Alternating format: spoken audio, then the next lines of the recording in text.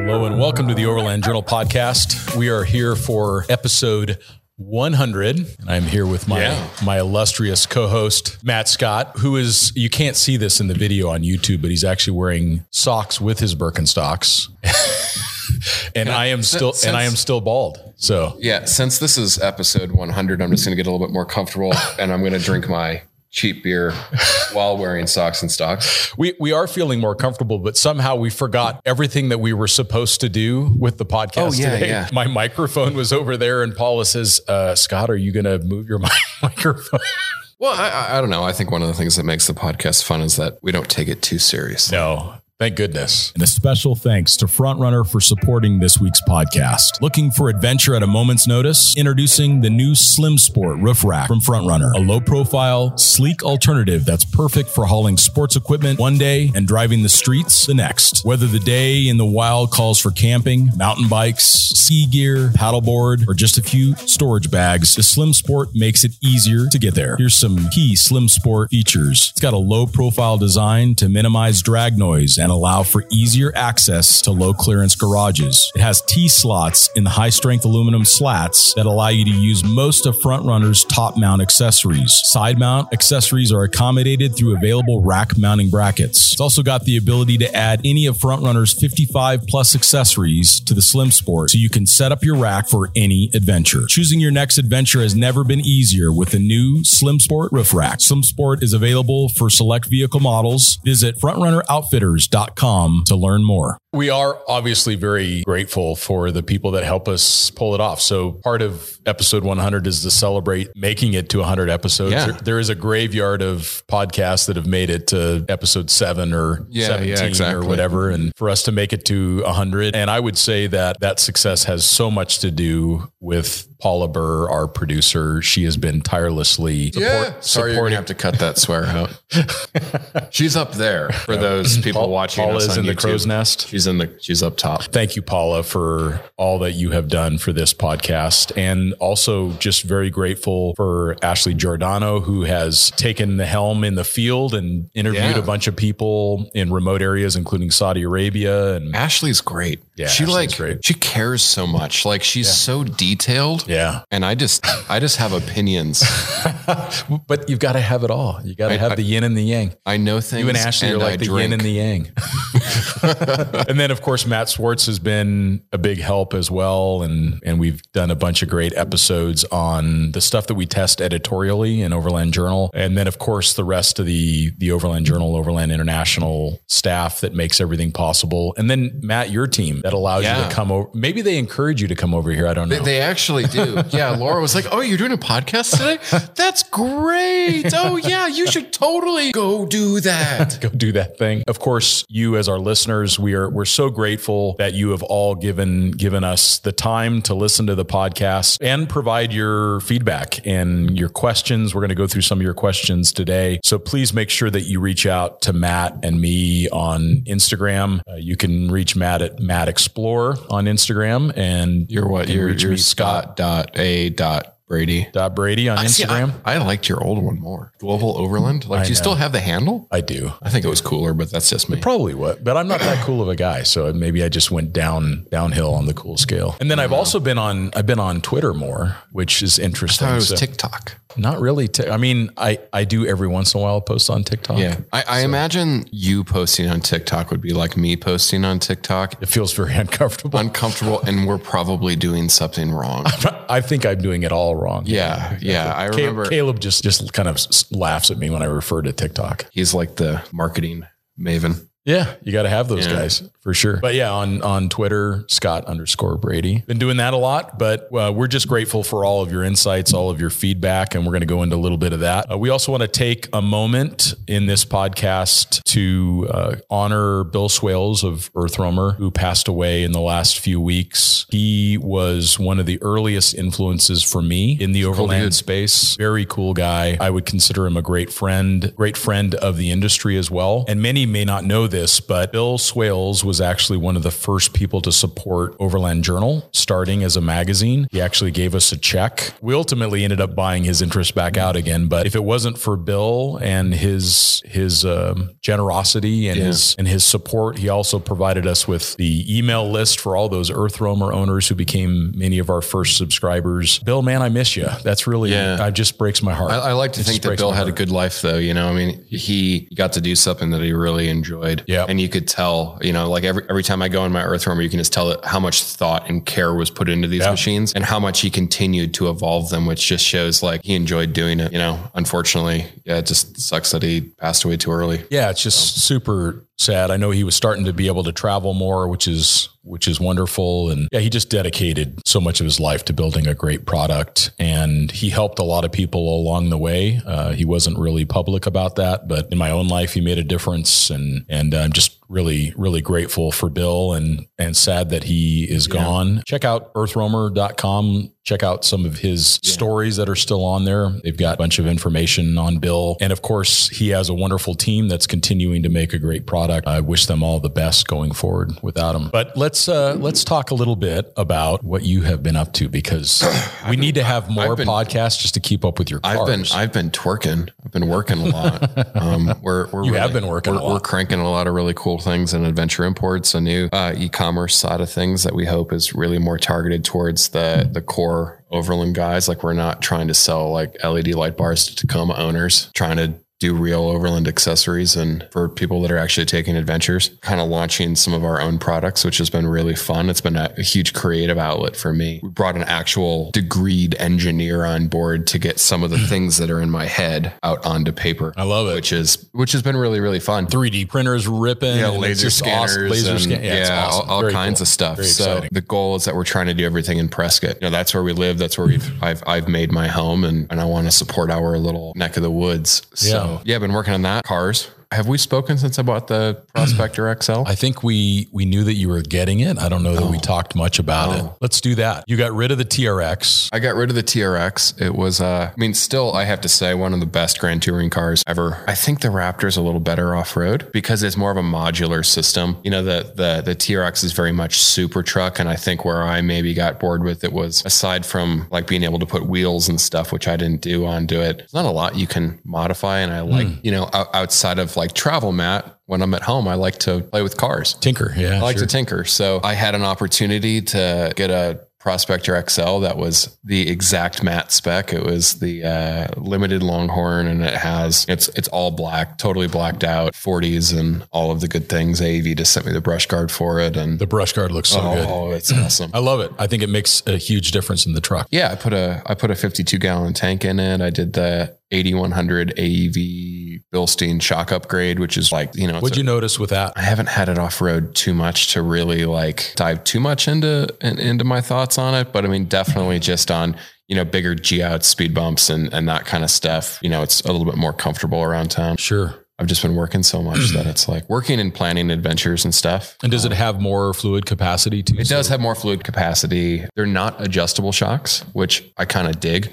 Totally. I know people don't ever adjust them. Yeah. When people set them to 5, 7 or 3 is what they always set them to. Right. But actually the same guy who did the factory tuning for the TRX did the tuning on these shocks. So I have high hopes for them. Yeah, as I do from all AEV products. But I bought my first Airhead. I bought my first air-cooled car in the same week. You did in the same exact week. Yeah, exactly. I ended up selling some stuff. I ended up selling, I sold my Ferrari. I had a beautiful 458. I had a newer 911, sold that. If anybody that does follow cars, I bought this stuff pre-pandemic, or pre-pandemic craze of pricing, I should say, because I did buy them during the pandemic. With what cars have gone up, it was just like, bye, Felicia. Yeah, exactly. No, that was the right choice. And you got to own them and enjoy them. And yeah, I got to drive a Ferrari for a year and literally get paid quite a bit of money to to do it. I mean, it's crazy how much that car just skyrocketed. I guess people just don't have anything else to spend their money on. And wasn't it the last of the last naturally aspirated car? And it was Ferrari certified, which was a big thing. It was one of the last 458s that were certified eligible to have it. And it was really cool. Don't get me wrong. You know, it was Rosso Corso. It had the traditional beige interior. It was like, you close your eyes and it was the Ferrari. But to be weird, it sounds weird, but I didn't really miss it when it went away. Like it was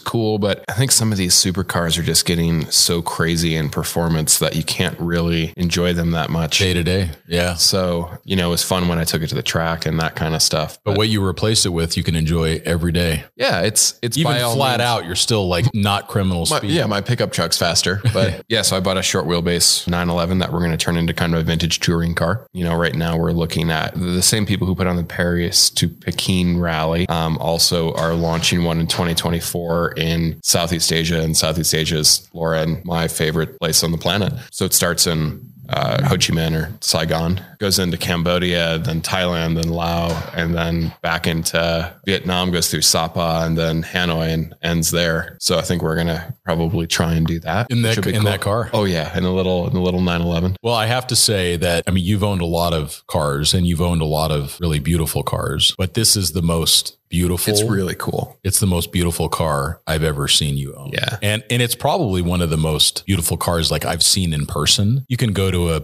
Barrett Jackson or whatever, and you kind of get overwhelmed by the beautiful cars. Yeah. So you don't really get There's a lot of amazing stuff out there. Yeah. You don't get a chance to really kind of sit with it. Whereas the quality of the restoration and that white paint and the fact that white ivory, it's so understated. It doesn't have a big fin. It isn't a wide body. It's got these dainty elements to it. These really, it's very dainty in a lot of ways. And somehow you and I fit in it, which is amazing. Well, that's the cool thing is that it is quite a small vehicle, but it was made for tall people. Sure. Made for Germans. It's made for Germans. Yeah. So I'm just so enjoying that. You know, I learned, kind of some of my older friends, Bruce and Steve taught me how to time the car. I knew a little bit about carburation, but I haven't had to balance 6 carburetors at one time before. Sure. So those are just skills that I can take with me. And it's faster than I thought it was going to be. Yeah, it only weighs about 2,000 pounds. It's had a lot of weight reduction done to it in the right ways. Sure. I'm really, really happy with it.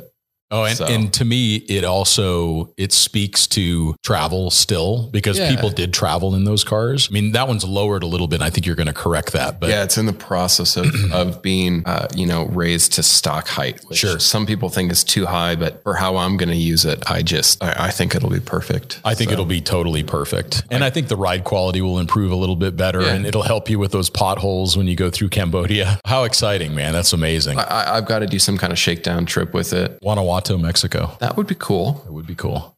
I'm thinking Carmel to Cabo. Perfect. Just getting a few kind of air-cooled guys together and fun. Doing that would be really cool. Kind of connect 2 amazing places. For sure. On the map. I guess speaking of interesting cars, I just did a press launch on the GMC AT4X. I was sharing the vehicle with Andrew Manis, who I'd never met before. I knew of him, and he's the editor of the Motoring Journal, which is just a beautiful coffee table style book, thick paper. And there's some folks in there that we know of. So they have a senior still frame hunter by the name of Sinway Xavier, which we all know from the podcast. So. Senior still frame hunter. Yeah. They're trying a little bit with that one. Sinway's slaying it yet again. But that's the most LA job description or job title I've ever heard in my life. That's true. This magazine's pretty LA, but it's also really nice, beautifully looking. Done. Yeah. Some thoughtful editorial and a wide spectrum of content as well. Yeah, check it out. I'm always one to help promote small independent publications because we've been there. This is the book that you want. You may not know that you want it yet, but you do. So it's the definitive history of the Camel Trophy by Nick Dimbleby, who is,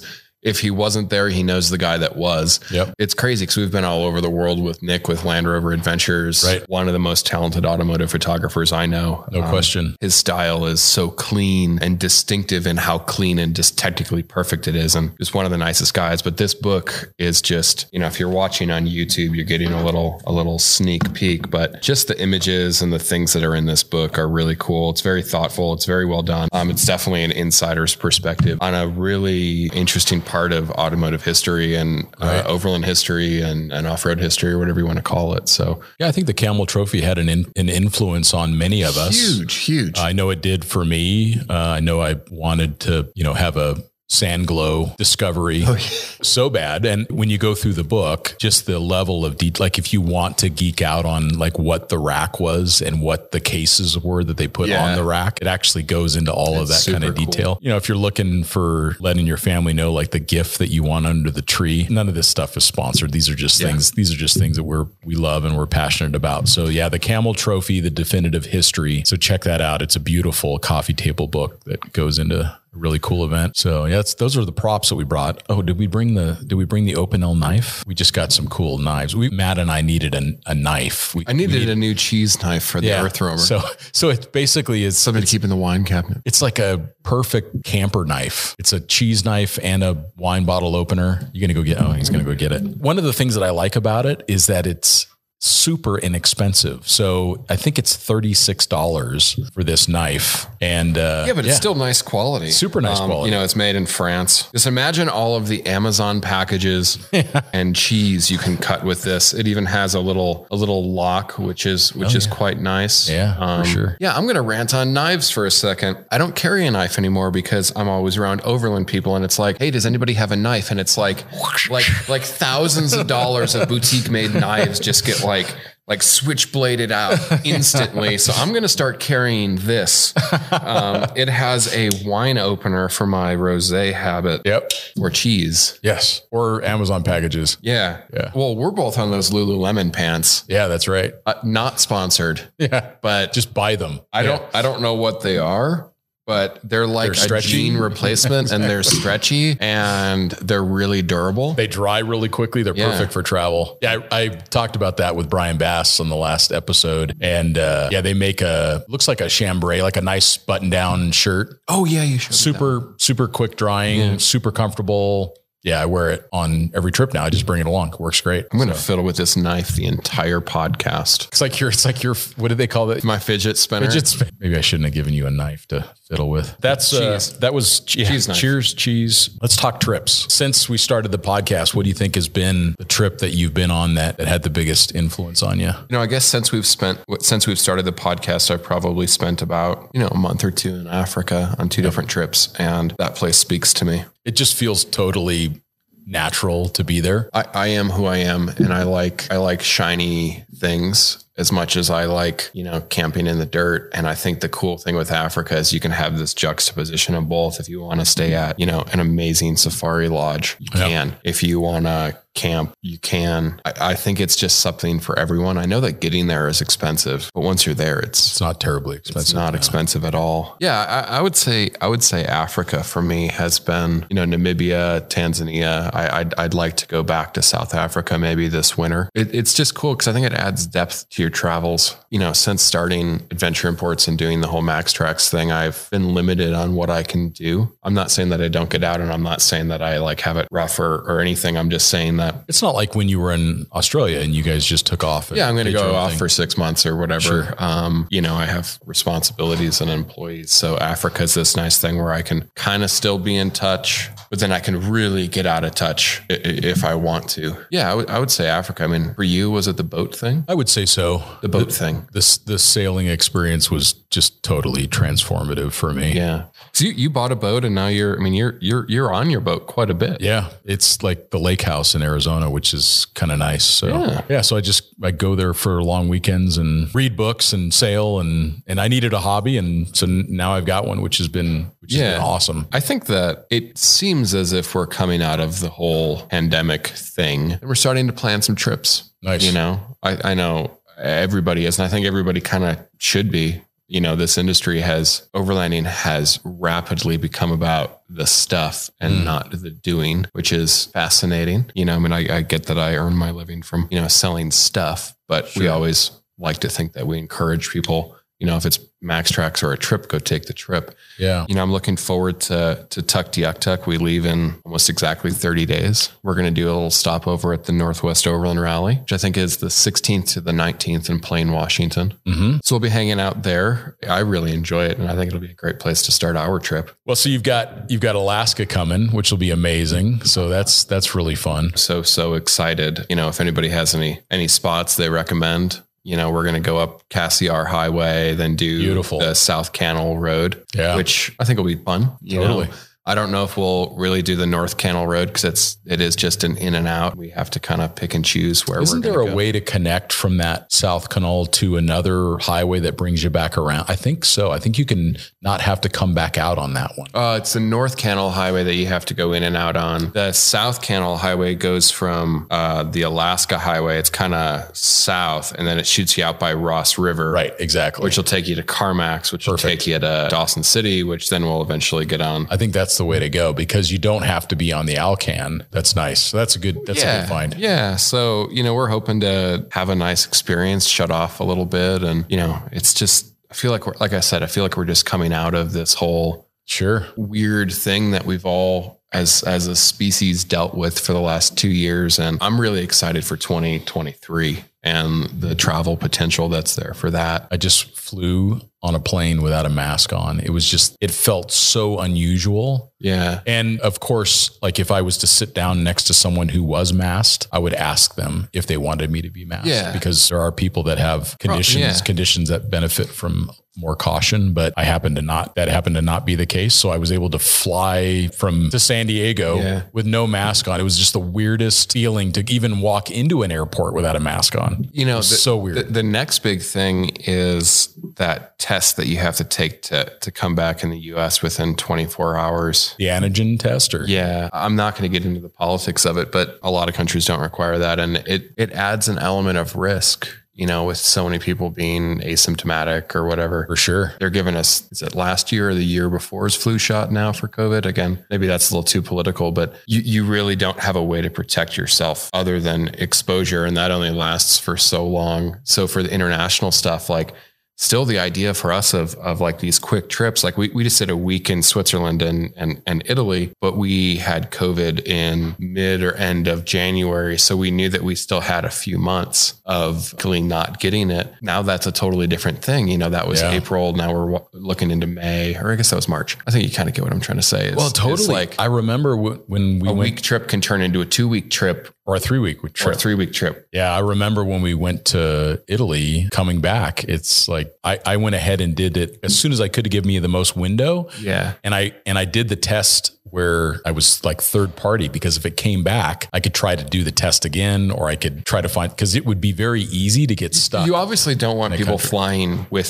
COVID and spreading it. Like I understand that. But it just changes the risk of travel. Changes the risk profile. Yeah, for sure. You could easily get stuck in a country for a couple of weeks. Yeah. Like if you have stuff going on with work and whatnot, and a week is doable, but 3. That changes it. Yeah, it definitely changes it. I don't know. Well, I'm hoping I get to go to Africa later in the summer. Where do you want to go? The goal would be to go from Cape Town to Cairo. Okay. So it's all coming together. I just don't know if it'll be in a motorcycle or in a 4-wheel drive. We'll have some things to announce here soon. So we're getting some final pieces of the puzzle put together, and keeping an eye on some of the border conditions and some of the visa requirements, particularly around Ethiopia. And constantly changing. Well, they have a little skirmish going on in the north. They do. And there's a way around it. You just go through Sudan. You come in through Uganda into South Sudan, and then you are able to go around Ethiopia. That's not ideal either. So well, it's okay. I'll figure it out. We're on our way back, and I think that, as we were talking in your office, is starting to highlight some of the travels that people are doing on the podcast. And I think that'll be nice. So that's one of the things that we wanted to talk about in the episode 100 is we would love to hear about your travels as well. So if you've gotten back from a significant overland adventure, just send us a little note where you were, maybe a photo or something like that we can share. We'd love to just highlight where those that listen to the podcast have been in the world, because all of you inspire us as well. So we just really would love to know where you've been, maybe a lesson that you learned on the trip that we can share with the rest of the audience. So please feel free to reach out with us, to us with your recent exploits. So, and a special thanks to Moon Fabrications for supporting this week's podcast. Moonshade by Moon Fabrications is the portable vehicle awning you've been waiting for. Moonshade is built to last, simple to set up, and ships with everything you need to mount the Moonshade to most vehicle styles without a drill right out of the box. With over 60 square feet of shade coverage and multiple setup configurations, Moonshade is the ideal choice for rigs of all sizes. Moonshade only weighs 8 pounds and shrinks down to the size of a yoga mat, so you can pack more of what you need out on the trail. Visit moonfab.com. That's MOONFAB.com to place your order today. For the worst summer sun, treat yourself to the best. Moonshade has you covered. Thanks, Moonshade. It's been a weird world lately. It has. But hopefully it's getting back. Yeah, it certainly has. And, that, of course, it's on many of our hearts right now with the conflict in Europe. So obviously, the whole Ukraine thing is bad. But for people that were planning to do, Eastern Europe, that totally changes things. It does. I kind of, I remember we were talking a few months ago, hey, let's just do like a quick round the world trip or something, do Europe, go through Russia. I haven't been to Russia, do the stands, do Mongolia. And it's just funny that whole Eastern Europe, Silk Road or whatever you're doing, it goes in and out of Russia so much that you're just like, what do you do? Like I know the Giordano's were talking about that. And it's like, well, you can't go through Ukraine. You can't go, you're not going to go through the other disputed kind of territories, Georgia, that kind of thing. It's amazing how many of them are affected. I mean, I was just reading about Tajikistan, and that was one of my favorite countries that I traveled through on the Silk Road, and it shut down. I mean, Kazakhstan is having all kinds of trouble. And that was a model of democracy for a while. Fighting going on in Uzbekistan right now. I mean, so there's very real problems that would significantly complicate a Silk Road trip right now. Whereas 5 years ago, it was no big deal. And now it's a big deal. So it brings people back to South America again. Yeah. Don't wait. If you get an opportunity to go, just go. Yeah, that's true. Because you don't know how things are going to change. So I think it's back to Africa and South America for most people. We're just, we're hoping Southeast Asia really starts to open up. It's getting there, but it's just opening. It seems countries will open and they'll close and they'll open and they'll close. And it's just a bit nerve wracking as far as, trying to plan. And sometimes it opens or closes right when you're there. I mean, I remember rolling up to the border of Kyrgyzstan and just like the border was shut, just completely shut. And there was no indication that was going to happen, but little skirmish kicked off at the end of the Fargana Valley and border is shut. So you work around it, you figure it out. We're going to talk more about vehicles again, because that's kind of fun. Let's talk about, you've had at last count, 837 cars. 39, but yeah. Okay, that's right. I missed a couple of them that you've bought since we last talked. 5 minutes ago. What's your favorite car you've ever owned all time? And it's not like the one that you want to have back or whatever. It's not like bringing the ex-girlfriend back or whatever. Just what was the one that it just made you smile? Just your favorite? I'm actually trying to put thought and effort into this. I think I'm weird. I think that I romanticize cars and I'm not terribly sentimental. I think of cars that I had that I regret selling the most, the ones that I look back and I'm like, okay, I would like to have another one of those. I love G-Wagons. Yeah. And I guess I just bought another one. It's older. It's a 300 GD. It's for G people, it's a W463, but it has narrow axles. It doesn't have fender flares. It has a manual transmission, roll up windows. I think the G-Wagons are really charming to me. Yeah, I think a lot of the new ones send the wrong signal. I appreciate them and I think they're cool. I had a 550. It was a 2016 that had the bi-turbo engine and it was a cool car, but I think I like this white one in different ways more. I do regret selling that black G-Wagon sometimes. I regret selling my Land Rover 109 that I had 10 years ago. That one was amazing. Yeah. The current owner still checks in with me and, I sold that because I didn't have the money to service it and fix it and give it the attention that it required. Well, maybe you'll get it back. Yeah, maybe. Although I think that Land Rovers are such a weird thing for me because I have so many friends that I always say I'm here because of Land Rover. That company has given me amazing opportunities. The friends I've met through it and whatever, but I don't know if I would honestly own another one. I think the new Defender's cool, but I don't know if I would ever own one after kind of. Yeah. What would you give up in order to own that? Yeah. What would you be saying no to in order to say I have yes to say, that, I am trying to have fewer things, but maybe more significant things. Yeah. You know, there's always like a place in my garage that I'm kind of flipping, right? Because I just enjoy that. And I found a way to, I mean, I'm not screwing people. I'm just buying and selling at the right time. The market's changing. Yeah. Yeah. And I like to hang out in my garage and clean things up and detail stuff and, you know, do a lot of work myself. But I don't know. The garage seems very happy right now. You know, the Earth Roamer's probably my favorite car that I have, you know, by way of, if I was to sell everything, I would keep that one. And you have kept it for a long time. I mean, longer than most vehicles. Longer than most. You know, I still have the Gladiator. You know, we did list it for sale. I don't know. That's just like I go through a lot of cars, right? But I'm finding that I like German stuff and, you know, the Earth Roamer aside. I think that would be kind of the killer combo. Would be the air-cooled 911. Yeah. And the modern G-Wagon that works also as an overland vehicle. Yeah. Like your dueling pistols. I think the Earth Roamer is really fascinating right now because that enables me to get out. You know, enables me to get out with Dak, our Greyhound, and it's comfortable for everyone. Yeah, you can work. We don't really do a lot of weekend trips. We kind of like to go out for a week or 2 weeks at a time. You know, overnighters are historically unusual for us. And that's where, you know, that's why we don't use the Gladiator that much anymore, because for what we're doing, the Earth Roamer is just minty. It works. The Earth Roamer is like my boat. You know, it's like your boat, right? Is it, you know, I go out in the garage, you know, I crack a beer and I'm like, okay, I'm going to tackle this little project on it today. And I really like that. The Prospector is great. Like I could really see myself having the Prospector for a long time, or a Prospector. You know, there's like this weird thing where you either have to commit to keeping something for a long time, or you have to move them and flip them quickly. Yeah, it's where people that get caught in the middle are usually those that kind of lose out on the values of the cars. True. Nobody wants to buy a car with 80,000 miles and pay top dollar, you know, for the modifications or whatever. But if that vehicle has 20 to 30,000 on it, still feels fresh and new. Yeah. I mean, I think for me, it's definitely the 110 Defender 300 TDI 5-door. Yeah. Kind of, that would be like if I could only pick one car, it'd probably be that. I really like the one that's sitting behind us. Yeah. Like that thing so is simple. Just super simple. I like the 2-door. It's just, that is like the most iconic, like 110. It's very fit to purpose. Yeah, it's kind of like driving a motorcycle. Yeah. Yeah. Doing.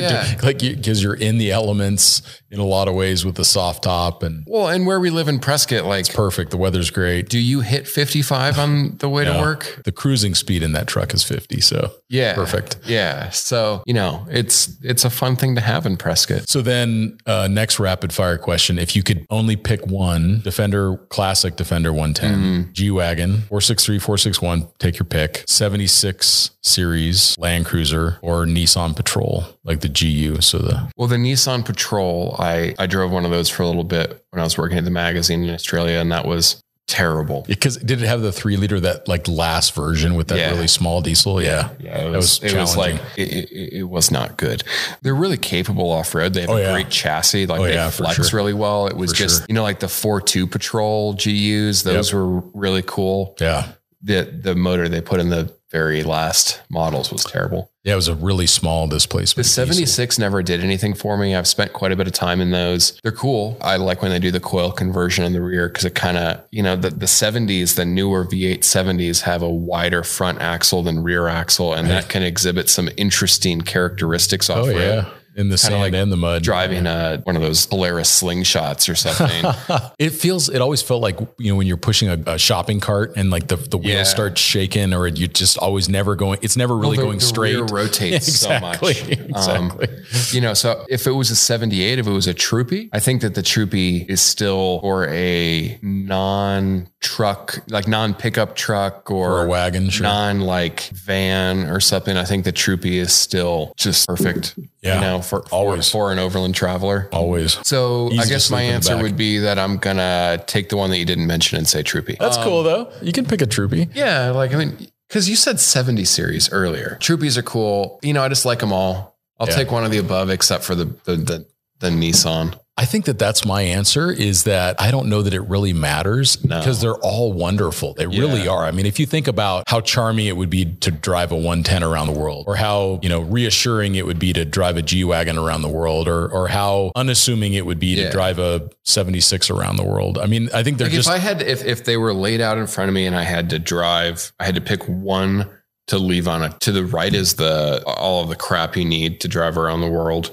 and on the left is your selection of vehicles. I think it wouldn't be my favorite choice, but I think of the ones you mentioned, probably the 76. Yeah. Because it's just going to work and it's going to be unassuming. I love G-Wagons, but the problem with G-Wagons is that they can send the wrong message in some parts of the world. And that's something that concerns me a little bit. Sure. They're also not likely to get stolen, though. That's the challenge with the Land Cruiser is that. Oh, yeah. I remember, Cyril Micheleau, Cyril and Osa, but I remember talking to him about why does he drive a Range Rover Classic in Guatemala? And he just looked at me and he said, Scott, they never want to steal it from me. So like he ended up falling in love with the car, but he drove a Range Rover Classic because he would never get carjacked. There wasn't a market. There wasn't a market for the parts. It wasn't like that they were going to take the car and then pull the alternator out of it and sell it. Yeah, so he says, I don't drive Toyotas because I don't want to get carjacked. So that's an interesting, it's all got the yin and the yang of all of it. It's just, there's so many facets to the decision. Yeah. So, I mean, in the G-Wagon case, it wouldn't be a vehicle that was desirable, but it may give an impression that you have resources that maybe they want your watch or they want your wallet.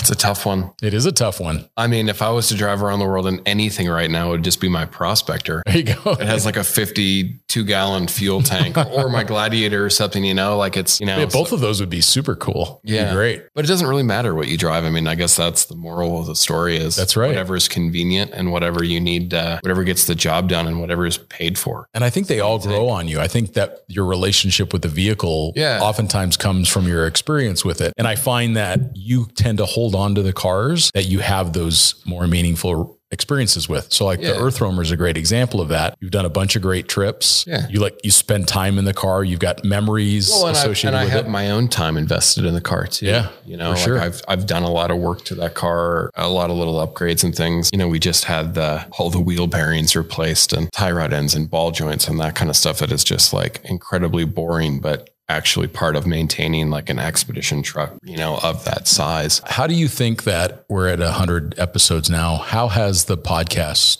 either changed you or changed your view of overlanding? Well, one, I think it's really cool. All the people that have reached out to me on Instagram, that always helps you kind of keep going. Yeah. This isn't obviously like what's paying for the bills and that kind of stuff for us. I like to think it is a passion project. It's been a nice creative thing to be able to do. It allows me to get on my little soapbox every once in a while. Totally. And, I know sometimes I have opinions that aren't. Don't change, Matt. Don't change. Yeah. I have opinions. I think what it's done for me is it's allowed me to kind of reconnect with that overland community after just going so far down the rabbit hole of the MaxTrax thing for so long. I've dedicated so much of my life to that. This has allowed me to kind of get back into create a bit of a community that you want to be around, overlanding as we know it. I know that I'm always running on about this, but it's just changed so much. I got into overlanding when I was like 16 and I joined Expedition Portal. I'm 32 now. It's been more than my entire adult life. But for me, it was always a travel thing. That was the goal. Historically, I've never really had the cars and toys and stuff that I've had now. Obviously, they're like aspirational. And the first thing, when you have more money than time,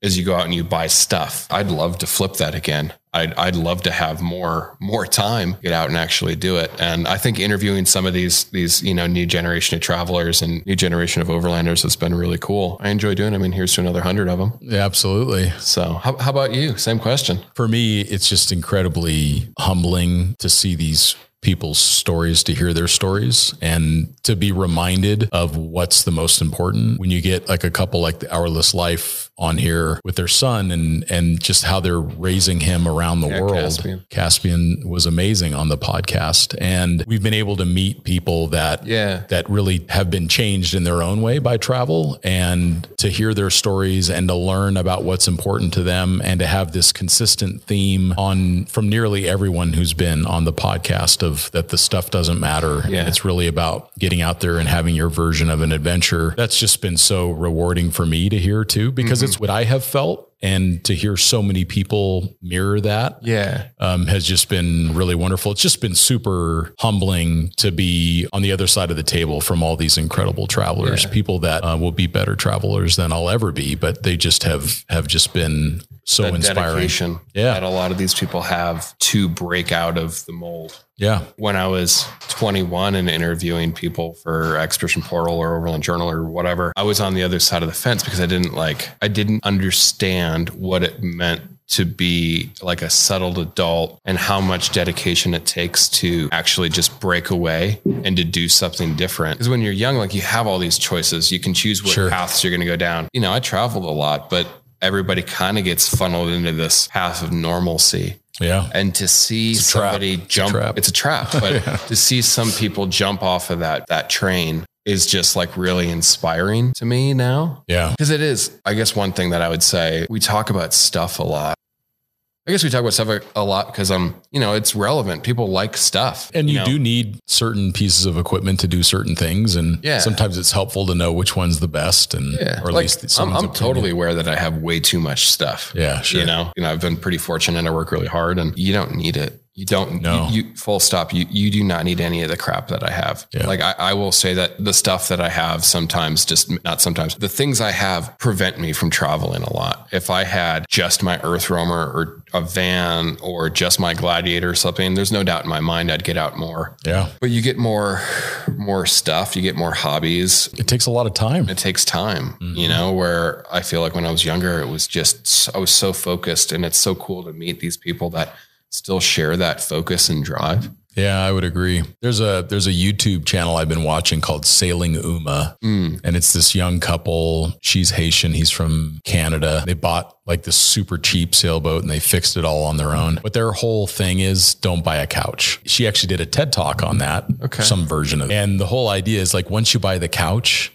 then you buy the dinette, and then you buy the utensils and the silverware, and then you buy the house to stick it in. And then if you just don't ever buy the couch, don't ever buy the couch. It's so true. And if you think about most of us in life, it's like one of the first things that we buy is a couch because you can sleep on the couch and you can sit on.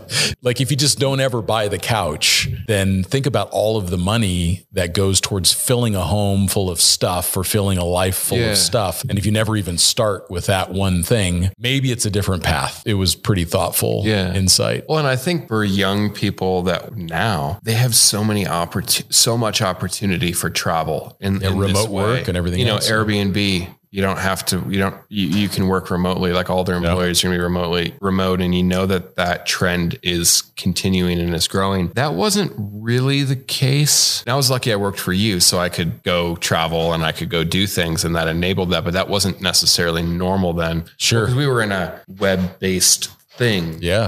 Like wherever I was typing my keys didn't necessarily matter. Yeah. I hope more people don't buy a couch. Right. So that's the theme of today. That's episode 100. I'm thankful for the things I've been able to do, but once you have the couch, then you get the house and you get all that stuff. And then you have, and it's not that buying a couch is wrong. It's just, I think maybe really thinking about the decision. Like, is that really the direction that I want for my life? Or is that the thing that everyone else does? So I just feel compelled to do it. Yep. And it's the same thing in overlanding. I mean, you don't have to buy a Tacoma and stick a Go Fast on it and add 35s and icon suspend. Like, you don't have to do that. You could just buy a stock Tacoma and stick a backpack full of camping gear in the back seat and go. Yeah. Like you don't have to do any of those things. You don't have to buy the couch. You don't have to buy all the gear. It's interesting because we have in the overland world now, we have a lot of people that are traveling full time. Yeah. People they're traveling just in different ways. And a lot of that is, sure. I don't even know if that's due to the pandemic necessarily, but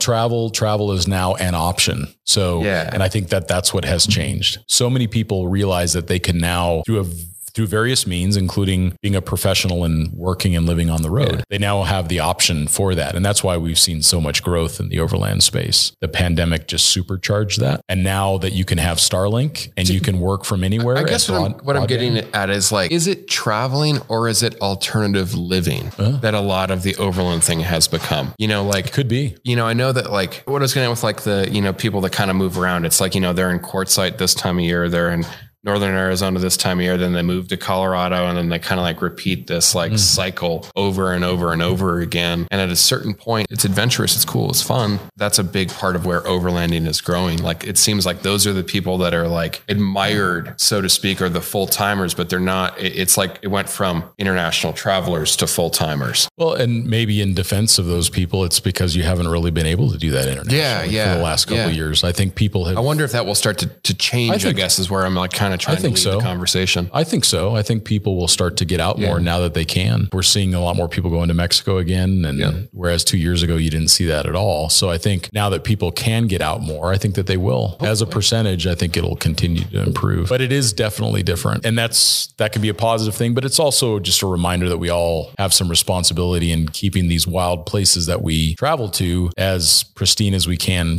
Preserve them for future generations, for the next generation of overlander that wants to go to that beautiful spot. Pay attention to your trash and your human waste and everything. What we were talking yesterday, the human waste is, if it's not already an issue, it's about to become one. So many of these campsites are seeing people every night. If you are in a campsite that is within 20 or 30 minutes drive of an interstate these days, it just seems like, that's like it's like the perpetual flow of van life, and you have to pack that stuff out. You really do.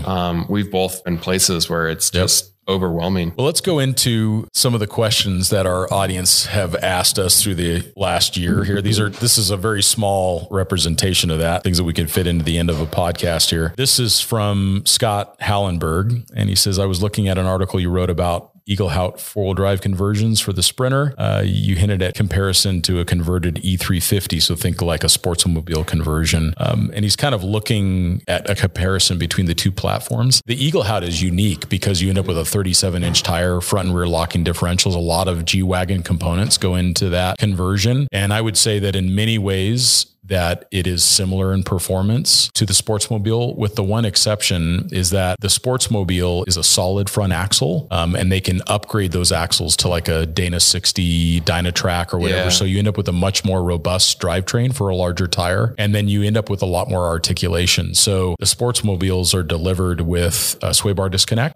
So you end up with a much more compliant ride off-road, and you end up with a much more robust drivetrain. But there is something to be said for the Sprinter van. They drive a lot nicer. They're a little bit more smaller, compact, easier to park than a full-size E350. So if you're looking for kind of the ultimate in capability, I think that you're going to get there more quickly with the E-Series. But I think if you're looking for the best overall package, that Eaglehout is really compelling. Do you need that much, I guess, is the question. Says the guy who drives a truck on 41s. Do you need it? That would be my question. That the thing that I've found in the camper space is that I don't know if 37s on a Sprinter would actually be a good thing. They're very tall vehicles.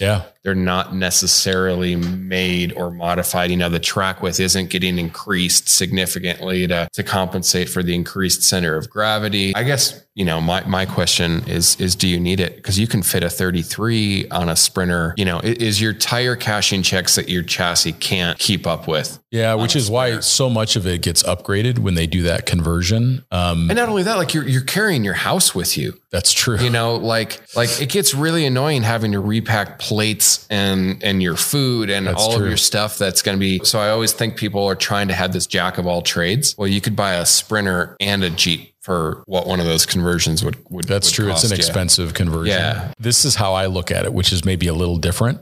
I'm noticing because things are it's so popular. There's so many people out there that if you have just another like Revel Sprinter, you're destined to the same campsites that everybody else can get to. Where if you've got another 10 or 15% capability and maybe some driving experience and some training, you can get that much more remote. I just did a trip up to Moab with the GMC and the Scout camper. And because I was willing to drive a much more technical trail, I got up to the top of this slick rock trail on the top of this mountain. And I'm looking down over this valley and it is packed full of campers and there's no one around me. And that's a good argument. I think it helps to overcome the filter that just being the same kind of vehicle as everyone else has. Having a little bit more capability is a benefit. And then the more that we travel remote, the more that we're going to run into that scenario where we end up with a rainstorm, mud, snowstorm. Fair. So having a little bit more reserve capability, I think, is a benefit to that. And again,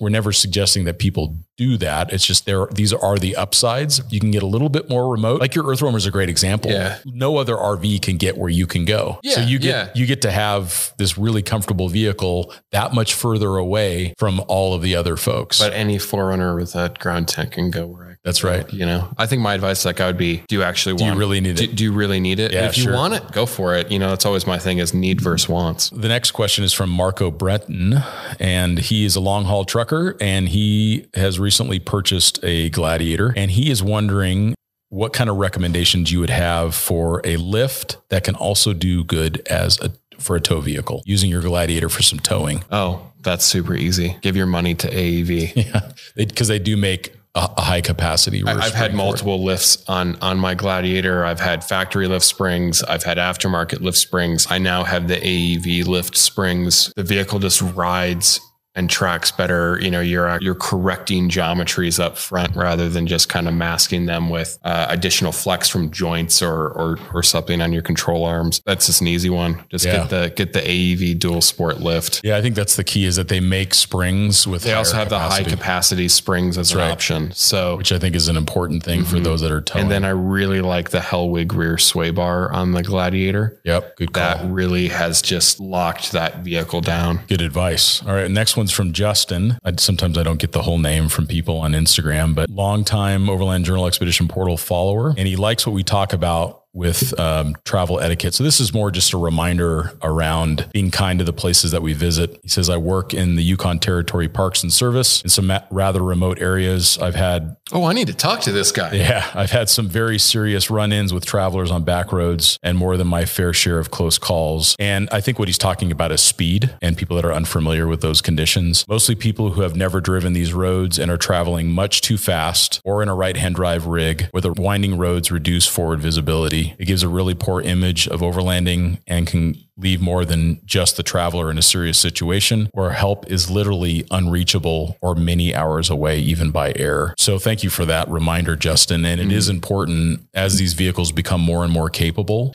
Just think of like the UTV situation. You end up with something that basically can win classes of the Baja that you can buy brand new off the shelf. We always have a responsibility to drive at or near the speed limits. Most forest roads are 25 miles an hour. As an industry, we need to get so much better at this. Yeah, I get that you're trying to do lifestyle marketing, but you're filming that on public lands. Yeah. Eventually, there's not going to be people to buy your stuff when they can't. That's what'll happen. On public lands. That's what'll happen. It's so much easier. Things will get shut down. Managers to just close the gate. Or like you and I have seen in Australia, they will be parked on the side of the trail with a speed gun. Yeah. And they're going to nail you. And it's going to be really, really bad when you're doing 60 in a 25. And we're not trying to be the fun police at all. It's just, there's a balance. And there's a big difference between a closed course in Baja, where you see these guys doing that stuff.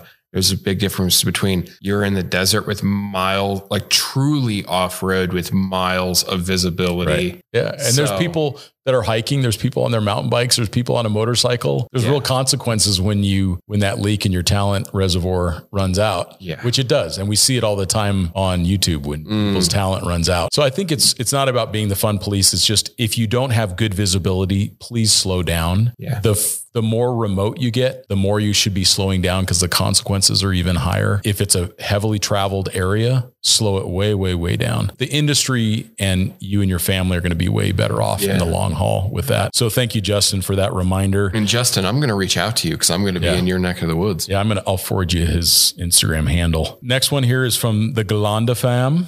Okay. Great question, I think. So family of 4, and they've got a heavily modified G-Wagon, and they are thinking of buying a Prospector. Oh, I'm so qualified for this. You are like one of the most qualified people on the planet to answer that question. So for someone who had a G-Wagon and has a Prospector now, what do you think about his thought about making the change? Family of 4. It comes down to a choice of size. Any perceived capability that the Prospector is going to give you with whether you go with a Prospector on 37-inch tires or a Prospector Prospector XL on 40s is going to be diminished by the fact that a Prospector is nearly twice the size of a G-Wagon. We get this idea of G-Wagons being big. They're actually small. My G-Wagon is about a foot shorter than my wife's Subaru Crosstrek. Yeah. And designed in the late 70s. Yeah, so they're not big cars. They're not big cars. Depending on how big of fender flares you have on them, they're still just narrow vehicles. I think they're also very space efficient inside. Big box. Pickup trucks are a challenge. Like we run in this with our dog, not with 2 kids, but he is basically the size of 2 kids, is that where do you then put all of your stuff in a pickup truck? When you have an SUV, you have 4 or 5 seats, and then you have a cargo area behind. You have a full length roof rack that you can do. Yeah. Everything's out of the dust. Yeah. The fridge is inside the HVAC, so it's not working as hard. Exactly. So first thing that he should consider, what was his name? He is the Galanda fam. Oh, he's just Galanda fam. Okay. Well, Galanda fam, what you should consider size. There's probably a reason that you like the G-Wagon. For me, I find that it's size. The Prospector XL is going to be more comfortable. It's going to be easier to drive, and you're going to be able to put a camper on the back, which maybe that's the direction that you're going. You have your seats inside, and then you have your living space or camping stuff, in the back of the bed. That's where I see the hack with the full size is that you get to have a camper on the back of it. Mm-hmm. Like if you're not going to install a camper on a full size, I'm really not so sure what the advantage is. Yeah. And believe it or not, I think you're actually right when you say that the Prospector will be more comfortable, which is a crazy thing to say, that a Prospector will be more comfortable than a G-Wagon, but it is amazing. It's amazing how comfortable your truck is. Even modern G-Wagons. Like I don't have a lot of experience in the 463A, which is like 2019 and above. But I've had, the last generation of G-Wagon and the first generation of the 463. I haven't owned a 460 or 461. Yeah. If I'm driving across the country, even on that 2016 that I had. No, not super comfortable. They're great city vehicles. Like that's why you see them in bougie. That's why you see so many of them in Hollywood. Yeah. They're small. Easy, they're easy to drive. Yeah. Great visibility. So yeah, for sure. There you go. That's some good insights on that for sure. So this is from Vince Peterson. And this is a really thoughtful comment that he made with all the craziness in the world right now. He says, I just wanted to be reminded of the quote that we had on the podcast, which is that people are generally good and that governments are generally bad. And he says that we're all praying for peace. And he's talking about the conflict in Ukraine right now. But that is an important reminder, is that there are in any country, even if it's one that we may be concerned about because of conflicts like this, there are still so many people that are living there. I think about the people that I've used in Russia to help me solve problems. Translator that I crossed the country with that was just a wonderful person. The fixer that helped me get the vehicles into a container in Vladivostok, another wonderful human being, Polina. It just makes me remember that despite the fact that things can be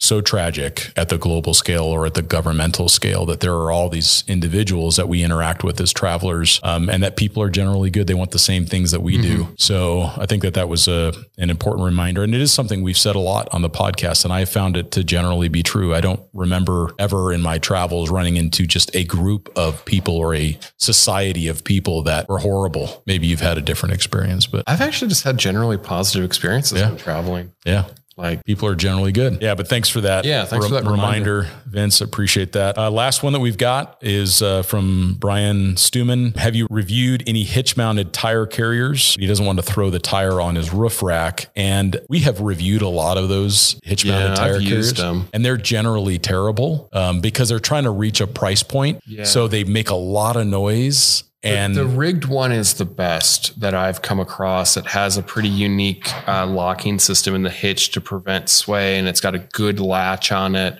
If it's something that you have to have, I would strongly encourage you to look at the rigged. It's like RIGD. Yeah, they have some anti-vibration tensioner in the hitch itself. But it's important to remember that you're now putting a lot of leverage on the vehicle very far back.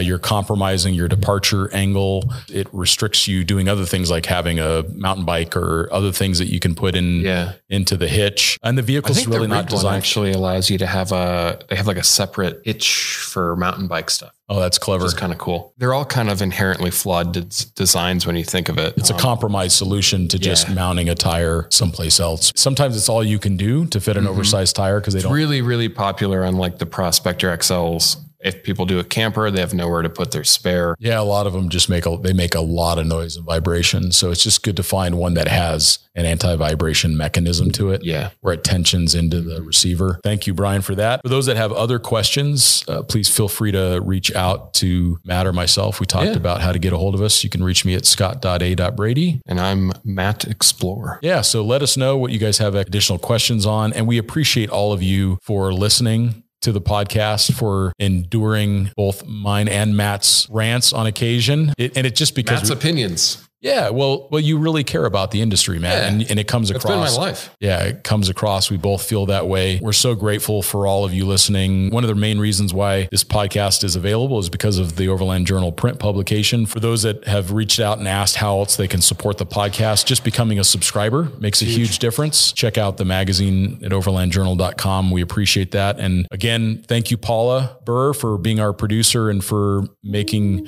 my job so much easier and allowing us to get this content out to those who listen. So we thank you all for listening. We will talk to you next time.